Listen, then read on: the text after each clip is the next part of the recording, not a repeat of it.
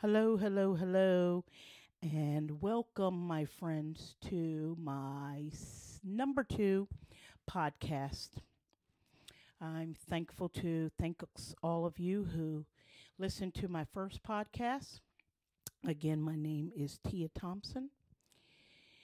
This is this podcast is me sharing my mom and dad's journey with my dad's Parkinson's. It's been about 3 years now that we as a family have been through ups and downs while learning what and what not to do with Parkinson's. My hope is to pass along knowledge we have gained through trial and error. We want to pass along to families who are just maybe learning about the diagnosis of Parkinson's or maybe have already had this disease in your family for some years. We like to pass along. I like to pass along what we have learned, our stories. When the neurologist first prescribed the medication, the Parkinson's medication, cortidopa levodopa, and again, as I went through in the first podcast, this yellow pill we call it puts the dopamine back into the Parkinson's patient's brain. Cortidopa levodopa, that is what my dad is on, the medication. We were giving him his meds about what I'm explaining. Our experience is the absorption of the yellow pill, we call it, cortidopa levodopa, and how absorbing that medication has really worked huge for us. So when we first started with this medication, we didn't know what we were doing. The neurologist first prescribed this medication, and we were giving my dad his meds about 30 minutes before his meals. Eventually, though, he was falling down and had tremors everywhere. And my mom and I were like, well, we're giving him his medication. It was like he couldn't control his body. His legs were not working for him. You could see the total frustration on my dad's face. Like, what is going on? I'm a big, manly, strong man. I can't. It was scary for us all. And it was so bad that we got a walker for him. Uh, my father, whom I would always go for walks with in the park, we couldn't go without the walker anywhere. We thought we would also have to get that stair climber, electric stairmaster climber thing that goes up the stairways, because we couldn't get him in the house, my mom and I, when we started this journey on the medication. But then sometimes he would walk around normal, like he had no Parkinson's at all some days. And I thought to myself, why some moments falling down, then the next day walking fine? I called the doctor's office, the neurologist office, and asked them in frustration, what could we do, as it seemed the meds were not working. And the nurse practitioner, she said, you need to give him this medication 2 hours before or after meals. And her voice sounded very strong, like, come on, guys, 2 hours before or after on an empty stomach. That statement was the key for my dad. So we set up a schedule, a very strict schedule. For example, his first yellow pill, as we call it, the cortidopa levodopa. I told you in the first podcast, my mom and I call it the yellow pill. And so his first pill for us is at 6 a.m. on an empty stomach. If he's still sleeping, we wake him up, and he knows the routine. We wake him up every morning at 6 a.m. and he won't eat for 2 hours. So he will eat breakfast at about 8ish.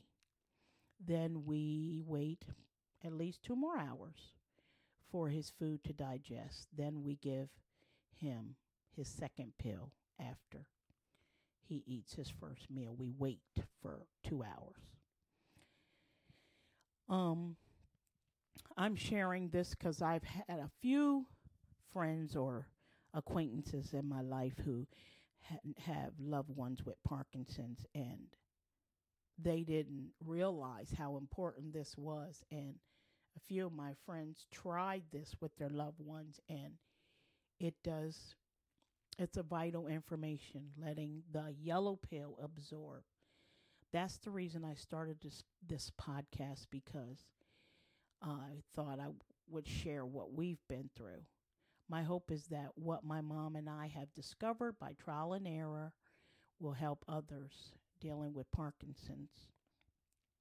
When it comes to him taking his second yellow pill, uh, we let it absorb again for a good 2 hours, at least 1.5 hours or so. Then he will have his second meal. This routine has worked wonderful for my dad. He walks like a champ most days. Those moments with the walker, at the moment, are gone, at least for now. The walker sitting in the corner, since we let this absorbing of the pill, and be part of our routine. With regular exercise, he goes to the gym and at least rides the bike and other uh, machines. With the regular exercise, we have seemed to manage Parkinson's. He might have some hand or leg tremors every now and again, but he is walking most days. But again, the discussion of getting a stair climber or that walker has ceased at the moment. Another subject that comes up for Parkinson's patients is sadness or depression. My mom and I have read several books and articles, and while reading these articles and books on the disease, uh, a quote my mom and I repeat often that we read. The quote was, "Keep the Parkinson's patient happy." We recite this often, my mom and I, to at least have some kind of sense of humor day by day. As my mom and dad, as a husband and wife, they've been married 60 years, 60. And my mom will sometimes say, "Your father is getting on my nerves about this or that." Nothing to do with Parkinson's, but maybe, leaving socks around or whatever, not picking up his clothes. And we just look at each other and we recite that quote, "Keep the Parkinson's patient happy." And she and I will look at each other and chuckle, as if, we know that the little bit of him getting on her nerves is not worth it. Then another moment I might say, "Dad, so-and-so this and so-and-so that." And my mom and I recite, "Keep the Parkinson's patient happy." That is part of our motto. In other words, it's not worth having him, it's not worth fussing to each other and having him or us go into a sadness or a depression. As I mentioned before in the last podcast, in other words, we have family come visit often. My brother, my sister, and the grandkids. We had a discussion years ago too that they would visit more to keep my dad's spirits up. Uh, so we take more walks in the park and spend more time together as a family. We can't always afford to go out to eat dinner, but it is one thing that keeps my dad's spirits up. He loves to go out for a meal. So we find the time to do that. We go out often. Not often, but maybe once every 2 weeks or so. That just brings joy to him when we go out together. These things keep his spirits up. Family visiting more and going out to dinner, taking more walks in the park, and these are part of our conversations. Uh, that brings me to my dad's brother. Uh, we call him Uncle Jesse. I sometimes kid around and say my crazy uncle, but we love him dearly. He's in his 80s too. My dad is 84. My uncle is 82, and when they get together, it is literally like two 12-year-old twin brothers. And so my uncle is here now visiting my dad, and the joy on my dad's face is just lifts his spirits and the strength in his body. At the moment, they are in the kitchen having dinner. And so, my friends, I am going to walk in the kitchen and just record what they might be talking about. And so we're going to go in there. My friends, here's the two Thompson boys. Times have I heard these stories? You ain't heard it from me. Yeah. I got my butt whipped. He whipped my butt, and then Mama whipped my butt. You shouldn't have been doing what you was doing. Oh, look at the bird. Are you ecstatic your brother is here, Daddy? This time, it makes you so happy? He whipped my butt, and Mama whipped my butt. Then we went up on the playground. Me, him, and Bobby, our brother Bobby. We fought Donald, Gary, and Freddie Fox. You remember Harry? And Harry went hit Donald. He opened his hand and smacked him. Bobby said, "Hit your face, yeah." Daddy hit him? No, we were whipping them. We were Bobby, I didn't know Bobby could fight. Yeah. What happened was them three boys, Donald, Gary, and Freddie, jumped Nate Bell, and they beat him up. And Bobby saw it, so Bobby went over there and pulled. And he grabbed Gary and manhandled him. Because Gary's supposed to be in the bad saying Uncle Bobby? Uncle Bobby. And they said, no, y'all ain't called. That's Steven's daddy, right? Yeah. Cousin Steven's daddy. But Bobby was always very quiet. Yeah. I didn't know he would fight. Pow! But see, Gary, Donald, Harry, and Bobby were all about the same age. Yeah. Harry was fighting Donald. And then Gary come up and was going to jump in. Daddy can fight, huh? Oh, yeah. and then Nate Bell was saying, and then Harry beat Donald up. So then Nate came up, and then Gary and Nate got into it. And then Donald, Freddie, and Gary jumped on Nate. And then Bobby said, no, this ain't going to work.